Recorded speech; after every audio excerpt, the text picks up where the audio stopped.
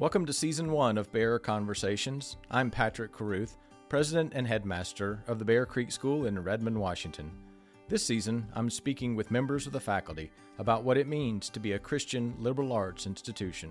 Those great conversations are part of a liberal arts school. So it's not just the content of science, what's in the textbook, but going beyond that to say, what's the significance of this in our world, and what's the significance of that to our faith? What does it mean to know? And how we are intentionally enabling each student to become the individual God intends.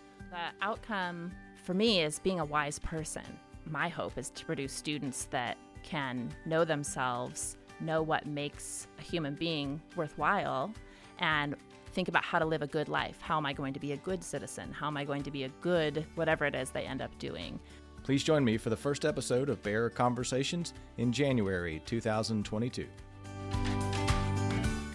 Dan looks like he does this every afternoon. He's on the radio. No, I'm Are not you on on the radio? No, heavens no. What are you talking about? You don't do radio? No. You have a nice radio voice.